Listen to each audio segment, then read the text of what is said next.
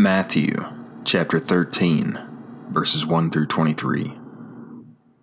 On that day Jesus went out of the house and sat beside the sea, and great crowds were gathered to him, so that he stepped into a boat and sat, and all the crowd stood on the shore. And he spoke many things to them in parables, saying, Behold, the sower went out to sow, and as he sowed, some seeds fell beside the way, and the birds came and devoured them. And others fell on the rocky places, where they did not have much earth, and immediately they sprang up because they had no depth of earth. But when the sun rose, they were scorched, and because they had no root, they withered. And others fell on the thorns, and the thorns came up and choked them. But others fell on the good earth, and yielded fruit, one 100-fold, and one 60-fold, and one 30-fold. He who has ears to hear, let him hear. And the disciples came and said to him, Why do you speak in parables to them?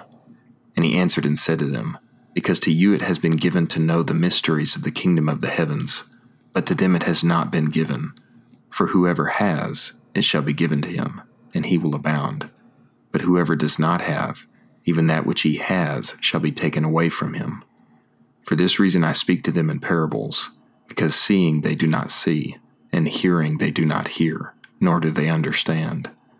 And in them the prophecy of Isaiah is being fulfilled, which says, In hearing you shall hear, and by no means understand, and seeing you shall see, and by no means perceive.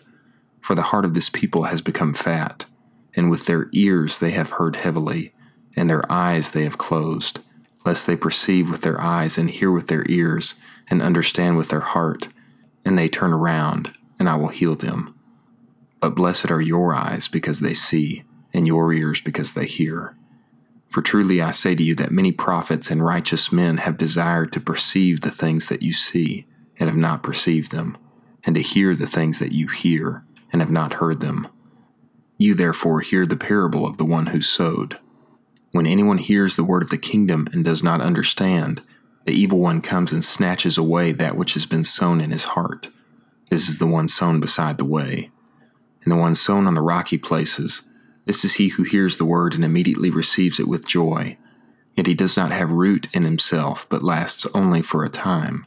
And when affliction or persecution occurs because of the word, immediately he is stumbled. And the one sown in the thorns, this is he who hears the word, and the anxiety of the age and the deceitfulness of riches utterly choke the word, and it becomes unfruitful. But the one sown on the good earth, this is he who hears the word and understands, who by all means bears fruit and produces, one 100-fold, and one 60-fold, and one 30-fold.